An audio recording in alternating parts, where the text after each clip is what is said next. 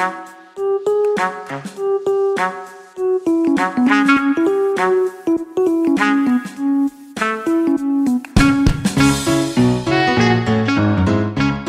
welcome everyone to Slow Spin Society podcast, episode 30 already. And I am Paul, as usual, your favorite co-host, with your other favorite co-host, Fabian. Yes, hello, Fabian. The favorite co-host Fabian here. And today we're gonna have a little episode on a few things, but mainly maintenance, how to maintenance your bike, especially your fixed gear, because I feel there's a lot of people who have a lot of questions about that. Even though you might hate maintaining your bike, it's pretty fun actually if you know what to do and what to look out for. It kind of becomes like a Zen routine in the end, doesn't it? Yeah, it does. And I mean, it is also pretty important for the longevity of your stuff. If you want to keep your stuff as long as you want, I mean, as long as you can, you want to maintenance it. Exactly. But yeah, just before that, recording that show a week ahead that we usually do, so we don't have the pre or after show. So yeah, if you want to hear more about what we talked about in the pre and after show, which we don't even know yet, you can access the extended conversation at patreon.com/slowspinsocietypodcast or by subscribing directly on Apple Podcast. Exactly. With this out of the way, let's start with maintenance on your bike. Yes. And I guess the first real question is like, how often do you do it? That's a good question for you. How often do you do it? Depends. I would say I do a pretty big overall once a year, just to put everything back in place. But I also feel I maintenance things along as I switch parts and everything. Yeah. So, yeah, sometimes I maintenance it without even thinking about it, I'm just like, switching that pair of wheels and switching like a cog in a chain, and it is part of taking care of your bike, I guess. Yeah, for sure. But yeah, it's like one overall a year, and it's drivetrain related, a big clean every 6 months, I would say. Damn. It's like in the calendar then. Big drivetrain cleaning coming up. Today is the day I'm cleaning. No, but it's usually when I start to hear like, little sounds coming out of the bottom bracket or the pedals or basically everywhere where there is bearings. With humidity, rust, and sand, dust that could get in there, you need to clean them. Everything basically then. Well, yeah, but yeah, it's true. I mean, that's why your bikes last long, right? You still have lots of bikes from years ago. Yeah, for something like a frame, you don't have that much to do maintenance wise, right? No. But it would be mainly around your drivetrain and your peripherals, every screw and bolt that could creak or, like produce those little sounds that I personally don't want to hear when I'm riding. Yeah, so like, of course, these things also depend on where you live. If it's rainy, if it's dry, if it's hot, if it's cold. Like, things change depending on your own circumstances as well then, and the way you cycle, when you cycle, etc., etc. What about you? Because you live in like first there's a lot of rain in the Netherlands, and there's also you are near the sea, the ocean. Yeah, so I'm like, I think like 10 kilometers from the ocean only, and it's raining. I checked out of curiosity, like in 2019 it was raining something like 193 days out of the year. There was some rain. It's like every 2 days basically. Yeah. Oh, it's fucked up. It's fucked up, yeah, if I put it that way. But yeah, it's because of that. I don't park my bikes outside, but if I were to park, I don't park my fixed gear bikes outside. My city bike's always outside, but with like a steel bike, for example, it's probably good to just wipe it down after each rain, or like even if you cover your bike with a rain cover and leave it outside, so it's like technically dry from the rain, but the humidity will fuck up everything still. Like it will rust some like small bolts and everything. So it's no harm in just letting it air and then wiping it down. Do you have any problem on your old city? No, I mean, I don't ride in the rain, and it's always inside, so it's basically never touched rain. It's completely dry. But like besides that, what do I do? I mean, I always clean my chain after every ride. Like, Oh wow. Okay, that's Like- maniac level. I mean, not like cleaning. I just like take a rag. I just spin the pedals a few times. Like I just clean the shit off basically, and I Yeah. pre-lube afterwards. And that's basically like 90% of cleaning the chain. Because in the beginning, I used to not clean the chain at all, and then at once a year or twice a year, I would have so much shit on the chain, and it would be like a pain in the ass to clean it properly. But if you have a super clean chain and then you clean it after every ride, like, just like it takes like 5 minutes, like 3 minutes with a rag, like some cloth. You just do that, you relube, then in 6 months it will still be pretty clean. I couldn't do that. No.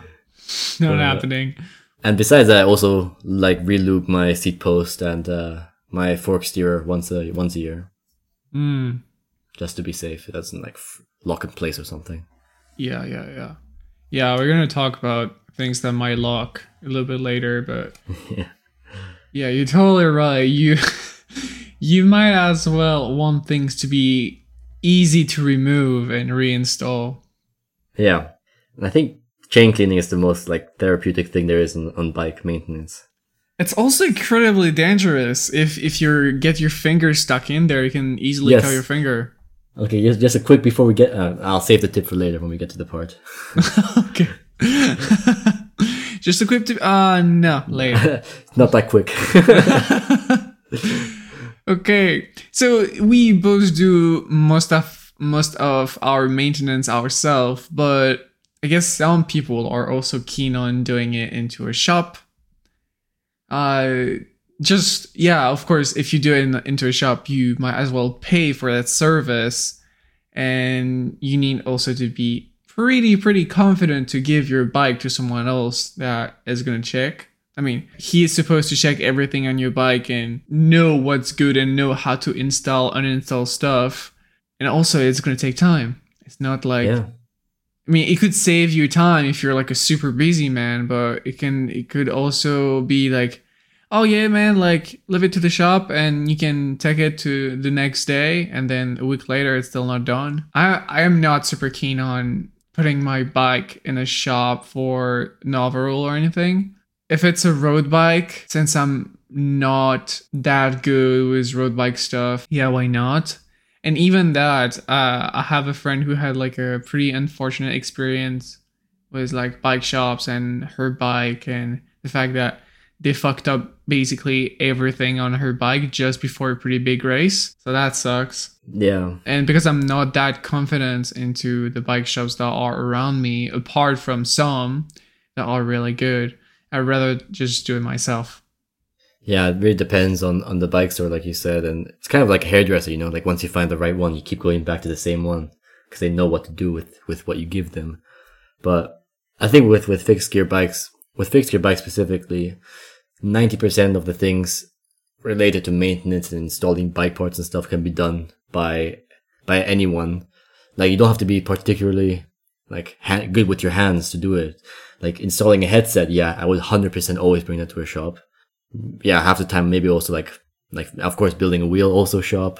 Yeah, actually if you think about it, like cutting the fork steerer shop for most people, and headset also bring it to the shop for most people. Headset is actually so easy when you do it. Like depends on the headset, because some of them require like super stupid tools. Yeah, but if you have the tool or if you have a friend that has the tool, it's actually fairly easy.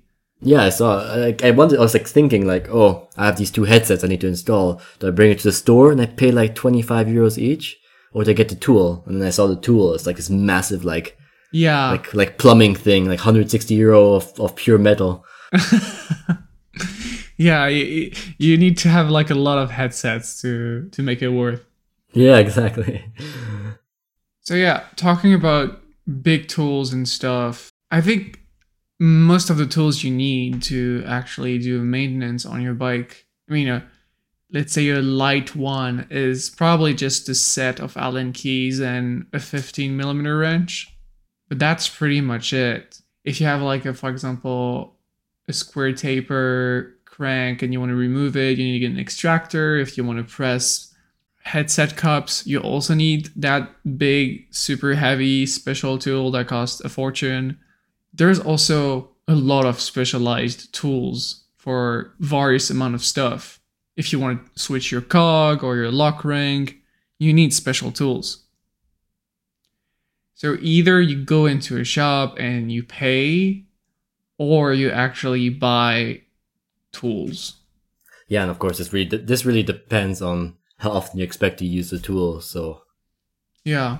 so basic stuff like wrenches you would probably use a lot, but I was considering buying. You can buy like a metal saw, like a hacksaw, for pretty cheap actually. If you're expecting to cut, let's say 2 forks, then it's probably cheaper than just doing it yourself already. Oh, dude, I just discovered recently, but stop everything. Saws are now worthless. They don't exist in my vision anymore. What saw? So you know the one that you use to cut your fork, for example. Okay. Okay, so you need a saw.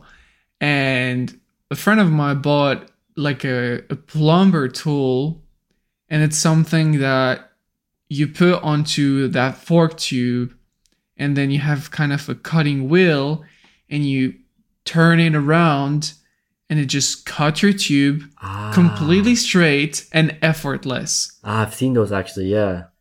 It's like the best thing ever, rather than having a saw and cutting it like completely sideways and then having to file it to make it straight. Yeah, also you need like a saw guide if you're using a saw. Yeah. But You can just use like 2 old stems and a spacer or 2 spacers yeah. as a guide. You know, you put everything together and yeah, your saw is not going to move. And if you have a titanium frame, actually no, the fork wouldn't even be titanium. Never mind, ignore that. Actually, if you have titanium, let's say little wing, and you need to cut the seat post or the seat post, which is also titanium, as it's like an integrated seat post. You can also use a special like metal hacksaw. And in this case, Yeah. I don't think one of those pipe cutters would work. Well, I did cut my Deluxe handlebar combo, which is titanium. And Those it was are super fairly thin, right? easy. Yeah, those are, I wouldn't say thin, but the tube diameter is not that big. Yeah. Okay. Yeah, I mean, it's worth trying. I don't know if you cheaper, can right? do that with like a seat post diameter. Yeah, maybe not. But this, Yeah. I mean, they're pretty cheap anyway. Those plumbing cutter things. Yeah. No, it's just that thing that turns around. It makes you like a super clean cut from the get go, from the beginning. What's it called? I don't remember. I'll find it and put in the show notes. Try a pipe cutter. Oh yeah, I see it. It's just called clamshell automatic copper pipe cutter. Yeah. So, I mean, there's a few different names for it, but yeah, pipe cutter, you'll find it. It's like a circular device. You just put it around it. Yeah, it's like 10 pounds here on this Yeah. UK website. It's not bad. I guess if you try to cut like titanium many times with it, I mean it's made for copper, which is pretty soft. Yeah. So if you use it for titanium, aluminium, and other stuff, I guess your blade would be dull after like some uses, but because you're not changing your fork every 2 days, I guess it'll be fine Yeah. for a while. Or you can be like the Ocean's 11, the movie? Ocean's 12. Uh-huh. You should just get like a special cutter with diamonds, super sharp diamonds. They will never break. Yeah. I mean, you need a diamond blade if you want to cut. No, that's not a diamond blade. You need a special blade if you want to cut like carbon seat post and stuff. Really? Yeah, you need a special. I don't know if a diamond blade or ceramic blade or is it something else, but you need a special blade for everything that is carbon fiber and Kevlar and fiber in general. Is it because if you use a hacksaw, it will like kind of shred it too much or something? Yeah, I think so. Yeah, makes sense. You need something that is really fine, you know? And if you cut carbon fiber, even a small seat post or even your handlebar, make sure you wear a mask because that dust is nasty and you don't want to inhale that. Gonna have carbon lungs fly away. Oh no. Yeah, imagine you can also cut it with like a super high pressure water spray. But I mean, who has that at home? Yeah, who has that? My shower sometimes, but where did we just like derailed so far from what we were talking about. Yeah. What the fuck were we talking about? And we were into specialized tools. Okay, yeah. Oh yeah, so super high pressure water spray. That's pretty special. Really specialized tool. No, but I need the basic set of tools you'll need if you want to do pretty much everything. Pretty much everything, right? Would be, so yeah, Allen keys and probably a crank extractor, a chain whip. Yeah. Lock ring tool. And after, it depends on what bottom bracket you're installing, or because there's different standards, right? Like you need, I don't know, like a GXP bottom bracket tool or something like that. And a pedal wrench. Oh yeah, pedal wrench. Or like a 15 millimeter wrench, I think. 15 millimeter wrench, but it needs to be pretty thin. Oh yeah. Yeah. And they're usually longer because you need like kind of a big... Like leverage, right? Yeah, leverage, yeah. But yeah, that's pretty much it. If you're really into that, you can buy a torque wrench, but I've never had one at home. And if it's not something I do for the shop, I don't use one. I feel like I have enough experience to not over tighten things. But I did over tighten things in the past. So if you're anyone besides Paul, you should probably get a torque wrench. No, but if you're playing with dangerous stuff, I'm gonna say, I don't know, like you have a super expensive NV stem and you don't want to fuck up your threading, then maybe get a torque wrench. They're pretty cheap. Yeah, they're not that expensive. But a bike is something that you almost never need to put strengths to tighten things down, you know? Yeah, it's true. Apart from the cog and the lock ring, I don't see anywhere where you need to make your face all red by tightening something. But that's also the thing, like when you read online. So when I was starting out in the beginning, I would, watch the videos, look at the guides and whatever to do things myself. And then they always say, do it tight, but not too tight. Do it like hand tight. Like they have all these different terms to describe how tight to do it, and it's really like vague. So so it's kind of easy to understand, like do it pretty tight but not too tight, that you just already go overboard then. Because some parts are like a stem, for example, if you tighten two bolts next to each other rather than opposite, then it's really easy to already fuck it up. You go a bit too tight. So for everything that is like seat post clamp and stem clamp, all those little bolts, my best advice would be so you have your Allen wrench, right? Yeah. And you just use 2 finger to tighten it down. I mean, first you put it all the way through and then you use 2 finger, and those 2 fingers, so you have your thumb and your index. Yeah, I guess it's the index, the one just after the thumb. Yeah, index. Yeah, that's the index, right?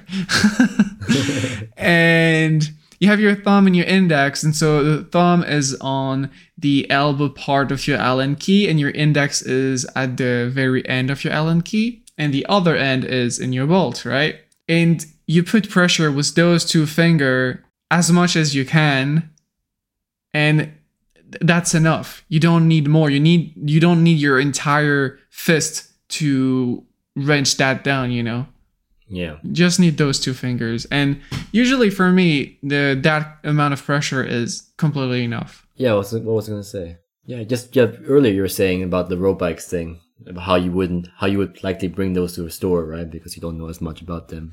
Yeah. And yeah, it's true. I don't know how long, but when I say the last 6 months, I don't mean like literally every day, but for the last 6 months, I've been trying to perfectly index my rear derailleur. I watched the 10-minute Park Tool videos, like probably enough to fill up an entire movie. Like 2 hours of it, I've been watching it. And it's not perfect ever, the derailleur. So I don't know if it's a bit bent or I'm just doing it wrong, but always like tiny turns and everything is fucked up again. Yeah. So I'm at the point where I'm really like, okay, I'll just pay the $40 and then the guys at the bike store will do it for me. But yeah, at least we don't have this issue with fixed gear bikes, right? True. I feel like you can almost never get a derailleur completely right if you're not an absolute baller / expert into that. Like, yeah, like the people I watched like this one Tour de France, this video of a Tour de France mechanic, you know, he is of course a bike expert, and he's just like tuning the derailleur just by feeling almost. Like he spins the wheel a bit, shifts, and then okay, that's like 2.5.35 turns of the low limit screw or whatever. And like they're at that point where they can just like almost just listen and they know if the derailleur is in the perfect spot or not. So I guess when you pay someone €40 to just do these little turns, it's because they know how they've been doing it for years. They can do it so quickly. The guy that whispers to derailleurs. Be in your fucking place or I'm coming for you tonight. Prepare 12 speeds. Yeah, sometimes if you go to a bike store and you just want them to do something that seems complicated to you, and you watch them do it in like 5 minutes or 10 minutes, and then they charge you €30. You think you just got scammed, but it took them 10 minutes because they've been doing it for like 30 years. So still, it's so nice to see. A good bike mechanic is €60 for an hour. Yeah. So basically €1 a minute. And then I give them the bike and I see them like, okay, I'll just get a coffee real fast. No, I have no time for that. I'm paying you per minute. Like, just do it. But yeah, €60 per hour. Like the bike store I go to is like 65 an hour. So I'm considering going to another one that's like 45 an hour, which is also very good. Is that the one that is also a Trek dealership and has like all the expensive stuff? Yeah, that's the 65 per hour one. And they have like, I saw their dealer of like 2 new bike brands, the only ones in the Netherlands. So they're doing well. It's a pretty nice bike shop though. Yeah, they've got the titanium curve bikes there still. Ooh. And like you can test ride Trek domains and everything. It's really nice. That's kind of the tools you'll need. And I feel like it is always a good idea to buy the proper tools, because even if you're like, oh yeah, I'm never switching gears, I'm never switching my cog, it never happens to me, so I don't need that, right? But let's say one day you're just going to the velodrome the next day and just don't have the time to go to a bike shop. It's nice that you can do it on your own at night and just switch your cog, you know? Yeah, for sure. I don't know, I just feel like it is pretty cool to be able to do as much stuff as you can on your bike, because then, I mean, fifth gear is pretty simple already, but if you know every intricate part of your bike, it's just better, right? Yeah. I mean, as much as I like to say support your local bike shop and everything, not everyone's made of money, right? It's just you save a bunch of money just doing especially like these little things yourself. Those are just like common sense things to do. Like here in the Netherlands, there are lots of international students. Just lots of students in general. They bring their bike to a bike store because of a flat, and then they pay €25 or whatever. And it's not because they don't have the tire, the tube or anything. They just don't know how to change it. It's like, you probably need a pump and some tire levers too, as basic tools. Yeah, also that, but like, the tire's flat, and then to many people, it means like the entire bike is broken. I have to bring it to the bike store. I cannot do it. You know, it's like saying your bottom bracket just blew up or something. Like, it's not a big problem, but. So like just knowing these little things is really going to save you a bunch of time and money in the end. Definitely, especially for a flat. Yeah. If you go in a shop for a flat, it's probably going to run you like what, €20? If you do it yourself and you buy the tube, it's going to be $5. Yeah, and unless you also need to ask them, because half the time here they just keep the punctured tube and they fix it themselves. Yeah, and you have to pay for the new one, so. You have to ask them to give you the old tube back. I'm part of the team that never fixed the tubes. I just buy new ones. Oh no, I always fix them. It's like such a waste. I got like this gift from like a friend, like a bike repair kit, you know, like a small metal box. It's like the hipster things you can find at like a magazine store or whatever. It came with like a bunch of patches. I'm like, okay, my goal is to use them all. And so far I've used one because I never have flats. Yeah, I remember like one time we went to a trick session with Diego, And just before arriving, he got a flat. And I was like, no problem. We'll just go to the spot, and then we'll turn your bike around. We'll flip your bike and fix your flat, right? And so we do it. We use one patch, and pretty confident we put everything back together, and then it doesn't work. And I'm like, okay. Put second patch, doesn't work. And at this point, I'm like, oh man, I can just go home and get you a tube if you want. He was like, no, I'm gonna make you work. And I was like, okay, you do what you do. And he ended up using like 4 or 5 patches, and it didn't work. So I went home and got him a tube. But I was really surprised because he usually gets it under 5 minutes, like get the wheel out, get the tubes out, and then put a patch on it, put everything back together, it works. But that time, it was just not happening, even after 5 patches. And I'm like, I'm just gonna go get you a tube. It's not worth the time, right? Definitely not. Yeah, something that can... it's kind of a tool, but something can really help you during all your maintenance and everything is a bike stand. Yes. Okay, I got a bike stand, like 2 months ago from Lidl. I was like, that was I'm really cheap about some things, and I was waiting for this one to be back in stock because this one is 35 euros for like a bike stand. It works perfectly. And so you don't need like a 160 euro professional Tour de France park tool one. But yeah. Having one is so much nicer to do even the most basic things on it, like whether it's just a new pedal or adjusting the derailleur, but like it's much nicer than having to bend over the entire time. Yeah. I don't own one, and I really want one because I'm just so fucking tired to always be sitting and then standing, sitting, standing, sitting, standing to work on my bike. But I just don't have the physical space at home to get one. Old man. Yeah. You can get one, like, I mean, in your apartment, what I've seen online before is that you can attach like a thing to the ceiling almost, or even a bike stand that folds into the wall. So it's just like a hook on the wall that you can fold out and just hang your bike there. Yeah, I could do that, but my neighbors are not going to be happy, so I won't. Paris, no one likes anyone there. Yeah. Man, Paris has been empty for the past few weeks because there's nobody in Paris in August, right? And because everybody is in holidays. Oh. Yeah. Like it's funny, like it is a ghost city. It's like, what? People in Paris, they go out of Paris to go on holiday? I would kill to go to Paris for holiday. Everyone in Paris is like, oh, fuck Parisians. Absolutely. And the weather has been really, really like unstable. Like, for example, today, it doesn't look like summer at all. People don't want to get out. For the remaining of people that are here, a lot of business are closed too. So it just looks like a ghost town. But it's so nice to ride because there's nobody. Yeah, so tomorrow I'm flying to Italy and I'm going to an island there. And I was Googling like videos on things to do in this island.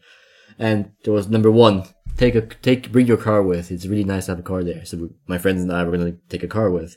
But number 2 was, don't go in August because that's when all the Italians are going on holiday, and they will be on that island, many of them. But also the stores and restaurants on the island, many of them will be closed because those people are also on holiday somewhere. Ooh. So like, yeah. So tomorrow, for people listening to this, tomorrow for me right now is going to be the 20th. Yeah. Or the 9th. Yeah, the 20th of August. So I'm hoping that it's kind of end of August, so maybe people are returning already, but yeah, because you're supposed to listen to this on the 30th. Oh my god, that's 10 days later. Yeah. Oh wow, that's an early recording. What about wheel maintenance and, for example, like mainly wheel trim, and for hub maintenance, your axle and everything? Oh man, I've got a story for this again. Oh, so go for it. Yesterday I bought another city bike, Yes. What? Oh, No. So I bought it, and I was standing outside with it, like outside the secondhand store. And suddenly this like 65-year-old guy on like a little moped, like a really like tiny moped. He comes by, just stops like close to me and talks to me in Dutch about, hey, oh, nice bike. How much you get it for? 70? Oh yeah, it's not bad. He starts touching the rear wheel. It's like, oh, the spoke tension is not that great. You have to true that.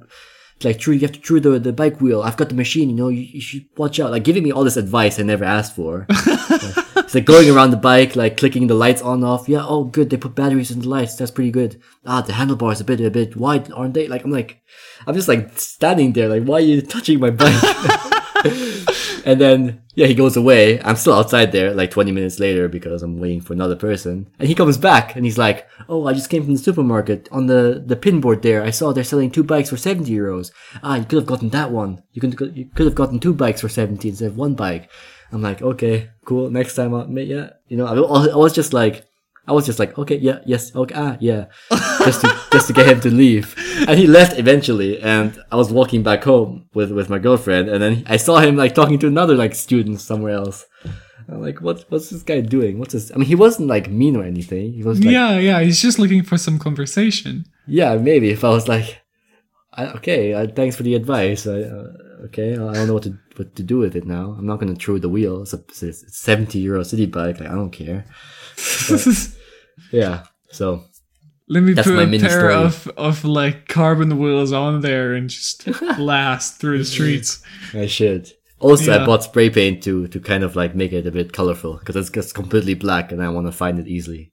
So I bought like blue paint. That's clever.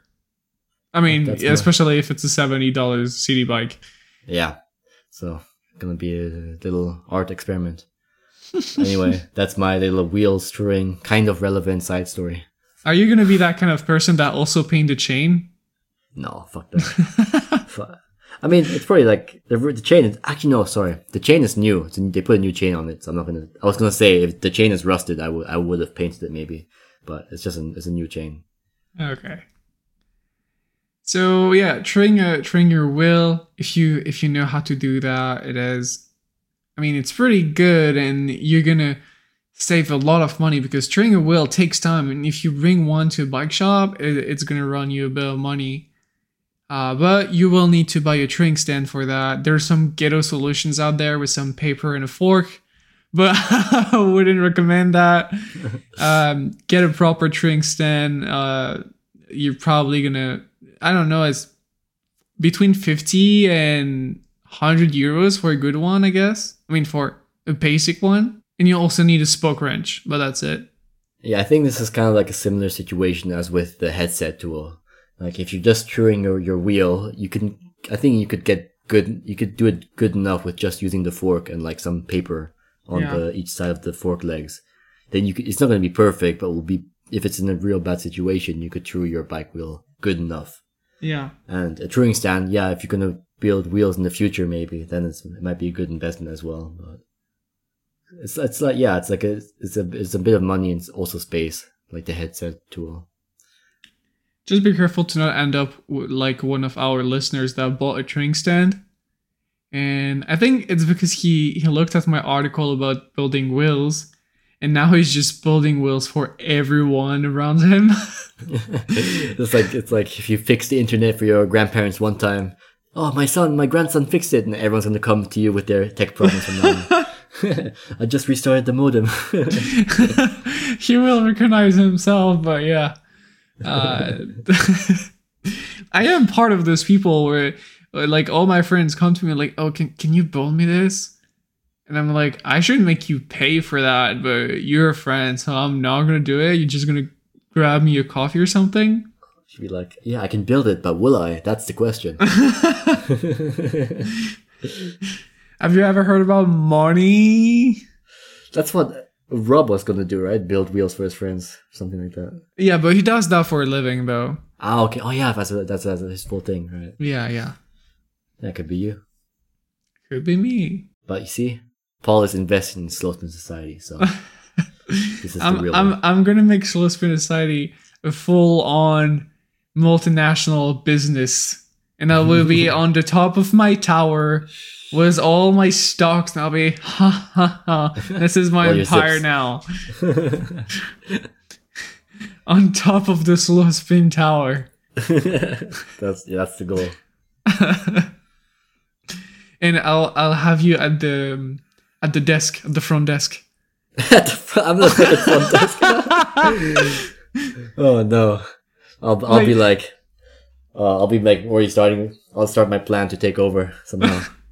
You'll just call me at the like bottom floor, and I'll be at the top. It's like, oh yeah, like someone is here to see you. Should I bring him? Someone has a question about the show notes. What do I tell them, Paul? Oh, the dream. The dream. Okay. One thing that could be a nightmare, though, is your drivetrain maintenance. Damn, that was a really good transition. Oh man, I just realized we started the episode with like, okay, episode about maintenance. We're just talking about random shit most of the time. There's not that, society. There is not that much stuff to maintenance on a fixed gear. Slow Spin Society Tower, my little story with the wheel throwing guy. And now we're barely like halfway through the document. Holy shit, okay. So yeah, drivetrain maintenance. Okay, I'm gonna get through a bunch of points here because it is important.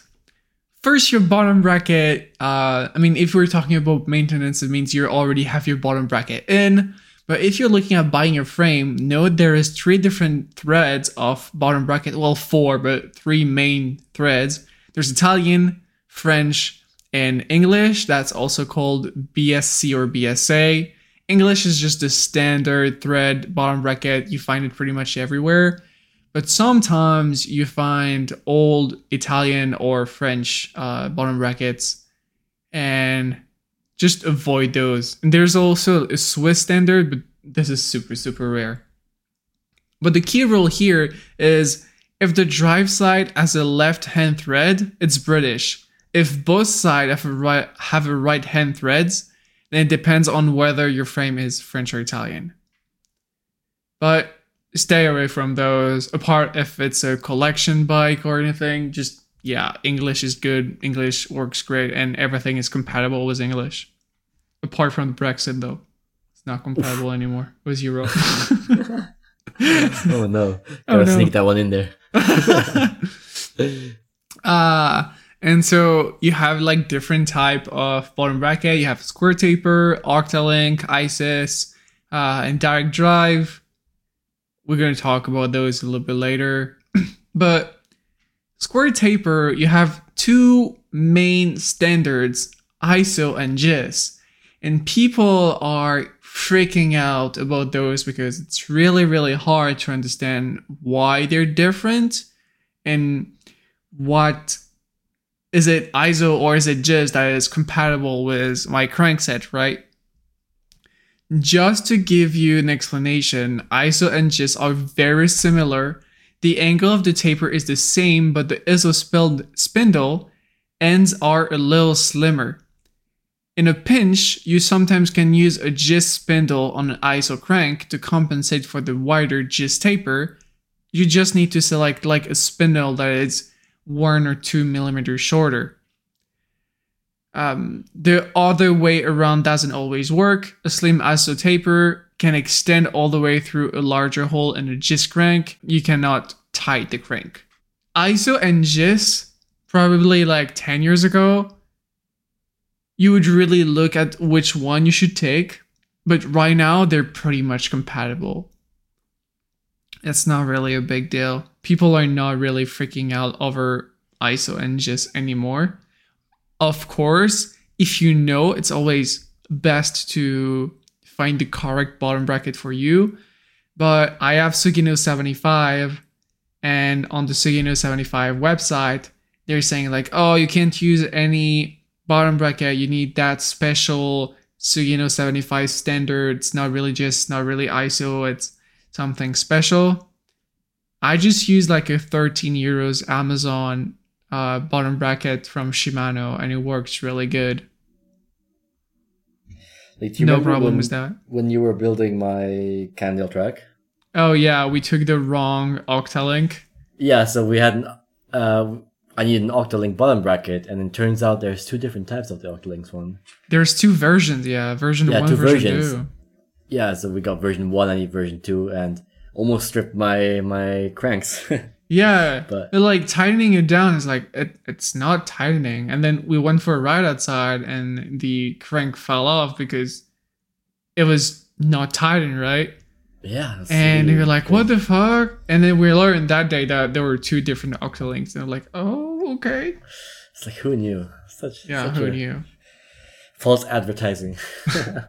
And if you want to be like safe, you like direct drive is also the way to go. Either if it's like Sugino direct drive, Rotor, or GXP. I know like some people will always swear by direct drive and they just hate square taper. But yeah. Yeah, so that's all about the drivetrain maintenance, at least with the bottom bracket, right? Yeah. But another important part, of course, especially if you're riding brakeless, is the chain. So the chain is what keeps everything together, and if you're riding brakeless, the chain is the only thing in between you and the wall. Or the car, or or the the car, pedestrian, or anything. Or anything else, yeah, or the water, or the bridge. So it's important with the chain that you maintain it. Like I said in the beginning, I clean mine after every ride almost. Yeah, not almost every ride I do it, but it's just important to check how much life your chain has left, and that depends on how much it has stretched since you first got it. And Yeah. like this, I mean, I wouldn't say it requires a specific chain checking tool, but they're pretty cheap and it's just a ruler basically.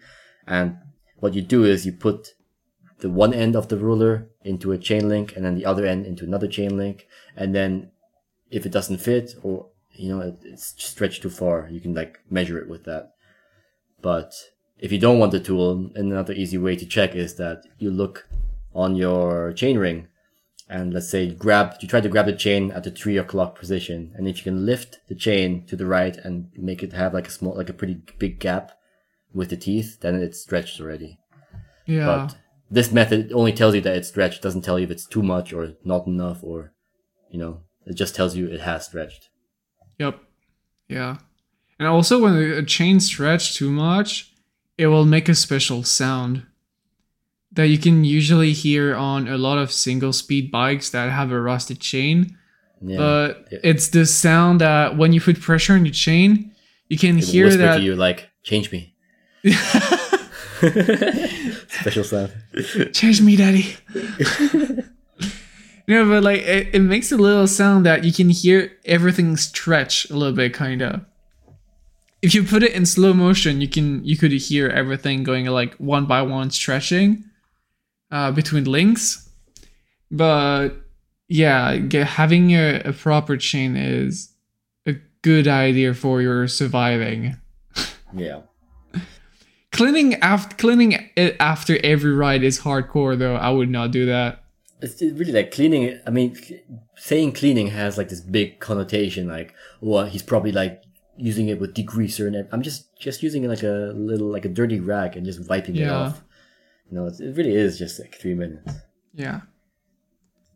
Just as an info, if you don't clean your chain every day like me, and you do it once every 3-4 months, cleaning your chain means degreasing it, and then oiling it, and then you need to put like a final rug, like you need to wipe it again after, because you don't want that extra oil splattering all over your frame and your wall if you're inside.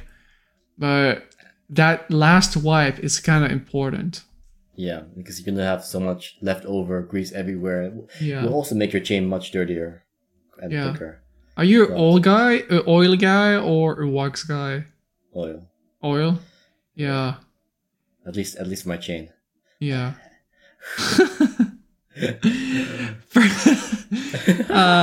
Personal advice would be to stay away from oil that are in spray cans.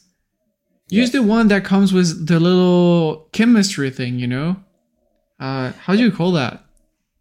The pipette. Yeah, exactly. I think that makes drops. Yeah. And another tip, I don't know why dry lube is shit. Just use wet lube for everything. Like really, no, sorry, it's other way around. Other way around. Oh, wait, is it the other way around? No, yeah, it's this way around. Yeah, wet lube is the best one, and dry lube is shit. Yeah. If you wear dry lube and it rains one time or a bit of water will just go off. Wet lube just works for everything. But you need to put wet lube again and again and again all the time because it runs out so fast. It's faster. It's slower than if you have dry lube and it's suddenly a bit wet. Like dry lube is just like diluted wet lube. You might as well just get wet lube, and then it will be a bit dirtier and everything, but it lasts. It will just stick to your chain. It's always better when it's wet. Ha. It's a pee-pee joke. Hey, it's a pee-pee joke. Pee-pee joke. But yeah, I want to try waxing, like for the chain. I've never tried it.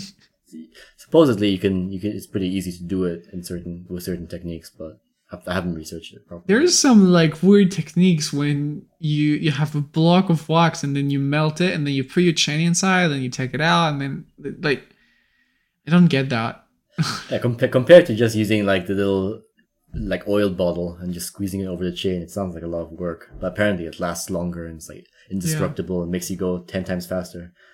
So that's it. Yeah, and a proper chain cleaner tool is cool, but I've never used one and I'm still alive. So don't really need it.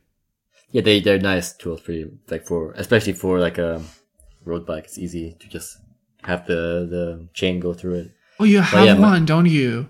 Yeah, I mean I bought like a cheap one because you can get like the Pork Tool one's like $30. So you can get like a cheaper one from a no-name brand in a bike store for like 10 or 5. But sounds like AliExpress stuff again. And my tip was if you're cleaning your chain on the fixed gear, don't spin with the pedal, spin with the wheel. Because if you spin with the pedal, you will just fuck your fingers up eventually. It's just a matter of time. Because with the wheel, you can just like do it really like with control. With the pedal, it will just go too fast and your finger will get stuck and everything. That makes sense. I would say always be super careful when you use a rug too. Yeah. Like you want your rug to be pretty tight and you don't have any loose hands that could be caught in your chainring and then your hand is in the rug and then your hand is next in the chainring. Exactly, that's how it works. I know people that lost fingers. Like imagine you're going out on a date or something and you talk about each other and the girl or the guy sees your finger and you're like, oh, how did you lose the finger? Were you in a fight? Were you fighting in the war or something? No, I was cleaning my fixie chain.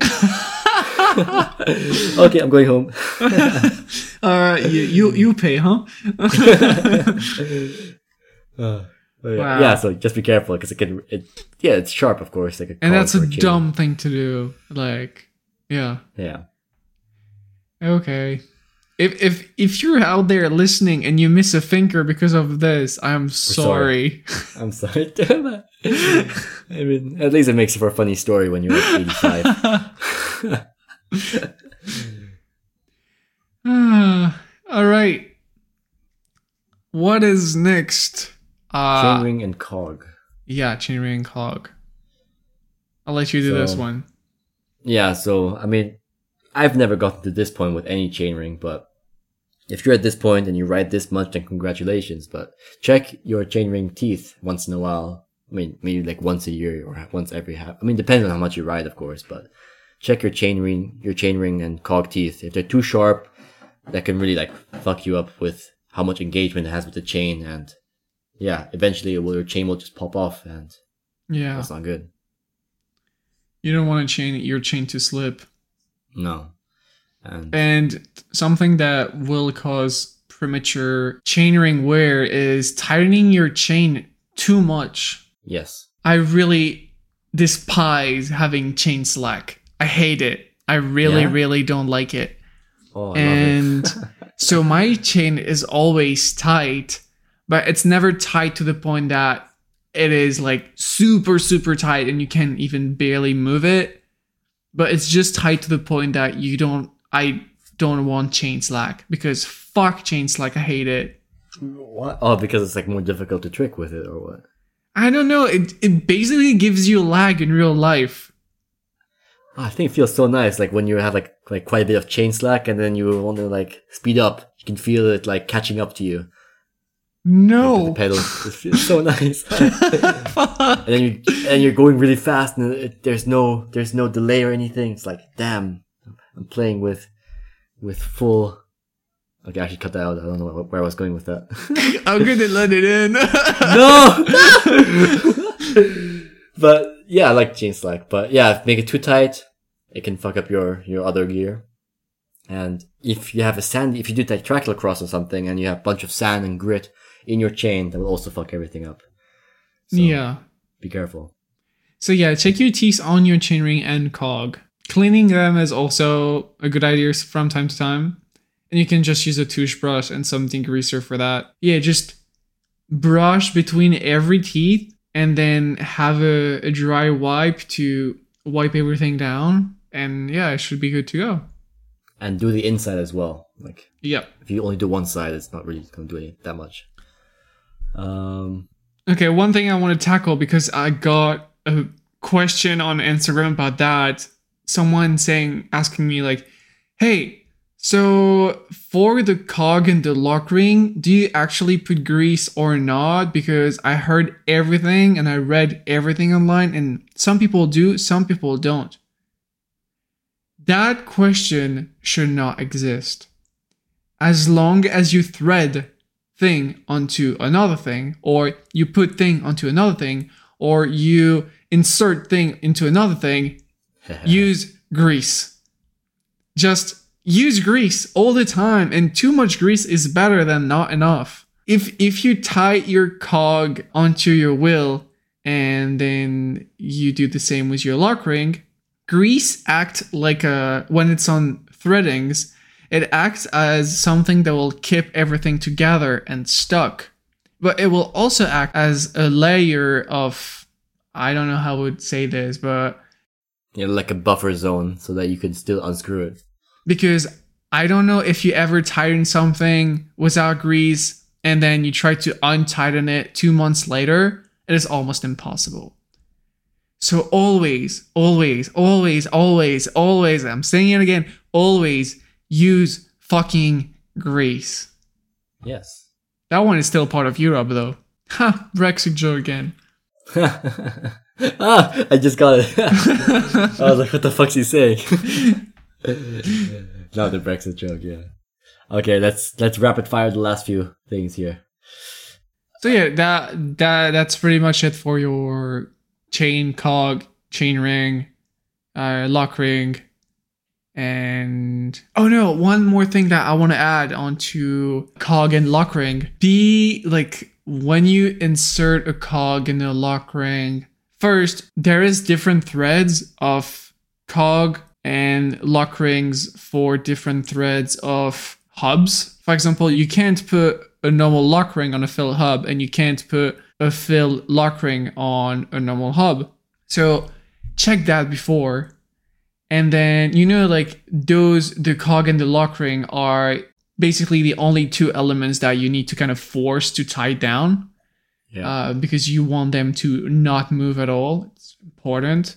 If you tie them down real bad and then you fuck your threading, your hub is dead and your wheel is dead. So double or triple check if you are in the good threading, if everything is good and you can tie part of it by hand, because you don't want to fuck that, especially if you have expensive hubs. Yes, like the previous episode, we mentioned a few. Exactly. If you haven't listened to it, go listen to it now.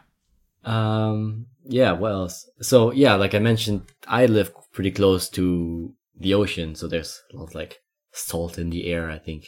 I mean, I'm not a chemist, but I guess that's what it is, right? And that can lead to I am no scientist. I don't know what this is. Salt flying around the air, smacking us in the face.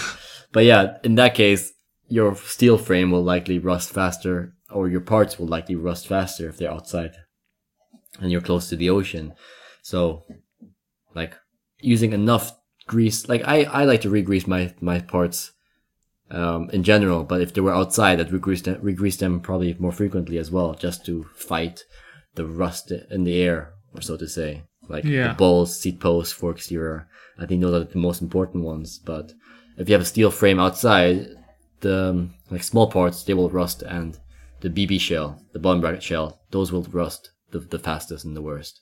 Yeah. So just make sure that I think you can also buy like anti-rust coating and just do it yourself for the inside of the frame and everything as well. Yeah, that exists. You need to like strip it down completely, and then you buy like a can of I think it's inert coating for your frame, and then you just like spray inside and then let it dry for a good amount of time. And it's supposed to take care of the rust that might be inside your frame. As Fabian was saying, the bottom bracket is the largest threaded area on your bike for a good reason, because it need to not move, right? And so if there's a little bit of rust in there, then you're fucked. You're completely fucked. It's so hard to get rid of. It's so hard to disassemble, you know? Yeah. Something else is, for example, you have a steel frame and an aluminum seat post. You really, really, really want to put grease again. I mean, I'm going to say it again, but put grease everywhere, like stem, bolts, seat post, everywhere, absolutely everywhere. Because, and we call them seashells when it happens, but basically, you have an aluminum seat post and a steel frame. You don't put grease, or you put grease, but it's been a while and you have let your frame like this for, I don't know, like 3 years, and it's seen rain and snow and different temperatures and everything. They're going to bond together and you're never going to be able to take it out. We are one now. We're one. A quick tip that I can give you if your seat post is stuck and you don't want to destroy your saddle by giving a hammer, by hitting it with a hammer, is you take 2 big screwdrivers and then you use them as like, if like there were saddle rails, you know? So you put one on each side and then you use it as 2 big handles to twist your seat post. And sometimes it can work. Sometimes you're gonna have to take it to a bike shop, but it should not happen if you have greased everything properly. Yeah, super, super avoidable. Yeah. I feel like a lot of people are gonna cut this episode and like, okay, I'm gonna go grease everything. Including myself. I'm going in, boys. Oh, here, tire check. Okay, this is pretty important if you like to skid a lot, because lots of tires nowadays, they have like a wear indicator. And that's for like normal people when they ride on the same tire for like a long time. Eventually it will wear down to like a pretty visible line on the tire. And that's when you should ideally be changing the tire. And if you're skidding a lot, you know, if you can see like the inside beige membrane, that's already kind of maybe time already, right? Yeah, it depends on the tire though. I feel like you have to experience to see. But for example, with the Randoner, you know, the Vittoria Randoner, it's super heavy. Your tire is black and then you skid it, it becomes red. And then under the red, there is a piece of Kevlar. And then under the piece of Kevlar, there's another piece of Kevlar.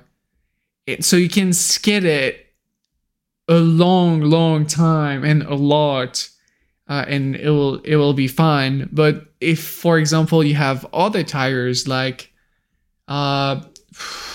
Pasolas, for example, Panaracer Pasolas, those are super thin and they will just, there's not even a second layer. You're done. Also, and GP 5000s. Those are really fast tires. Really, really, really fast. But you don't scale on them. There's even like pictures I saw in the Discord someone linked that someone emergency braked with those tires and the rear wheel skidded and it was dead after one time. Oh, wasn't that on Reddit? I think the guy in the Discord posted that from Reddit, but I've seen that.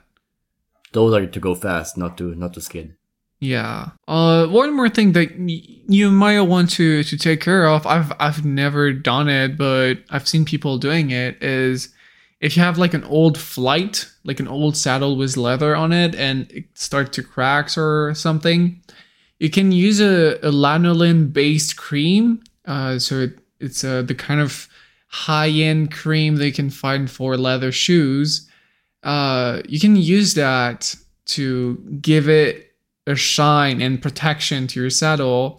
Just make sure to use like transparent one, or I don't know how to say that, but one that is not dyed, either black or brown or anything, because you don't want your your pants to go all black. Yeah, that's a good tip. Yeah. Apart from that, I don't know, like special mention to everybody that has a raw steel frame. You can, if you want to stop the rust, you can of course use clear coat, but you can also use linseed oil. You put onto a rug and then you wipe your frame real good, and you do it once a month, and it will keep the rust away. It works. I use that for my pans. Oh, really? Yeah, linseed oil on my cast iron pans. It's really good. Yeah. No, it's pretty effective. But yeah, what else? Oh yeah, so here, if there are other like more specific questions, the most useful resources are out there on the internet, such as Sheldon Brown's website, may he rest in peace, and a bunch of YouTube channels. Like Park Tool has really, really, really useful videos. Even though they focus on road bikes, lots of it overlaps with fixed gear bikes. Like besides, of course, the derailleur system, but everything else is pretty much the same. If you want to install a bottom bracket or something that you are not too comfy with, just go and check like one of their tutorial. Those have most of the time special threadings, and like there's one cup that you need to put before another.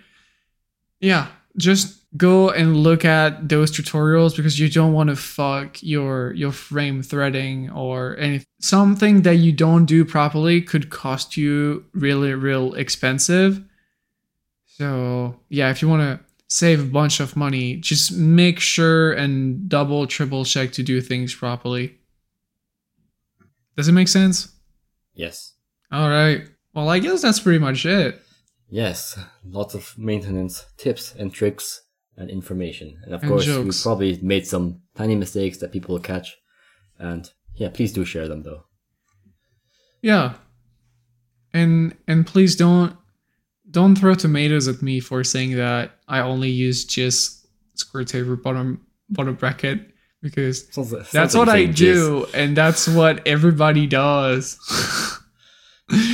So, and then me here, I'm like, what the fuck is jizz?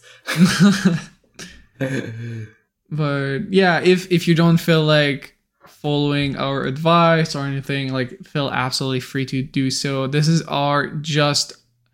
just our subjective thoughts about maintenance at our bikes. And my bikes are still alive, so I guess it's pretty good advice. Exactly. Alright guys, well, this is pretty much all we have time for today. As always, everything we discussed today will be in the show notes on the blog, slowspinsighty.com. You'll also find your suggestion box there, where you can tell us what we should talk about in the podcast. You can find us on our Discord server. The invite link is also in the show notes, or with our Instagram account at slowspinsociety. Sharing the podcast with your friend is the easiest way to support the show by giving us a good review on the platform of your choice. If you get value out of the show, why not considering putting value back in, either by supporting us on Apple Podcasts with their new subscription program, or by visiting patreon.com/slowspinsociety-podcast to join the community. We're pledging at any level will grant you access to the pre and after show, which is around 40 minutes of extra content per week. We are still at 26 Patreons. I don't know, maybe more, because we're recording this 10 days in advance. But always, thank you so much for your support. The music for the show is Lovely Swindler by Amaria, and the illustration is by @JuliaJoe on Instagram. Fabien, then have a good holidays, I guess. Thank you. I'll be back before you guys even... Yeah, by the time you hear this episode, I'll be back already. Yeah, back true. in rainy Netherlands. Yeah. And yeah, you guys have a good one, and we'll see you next Monday. Bye bye.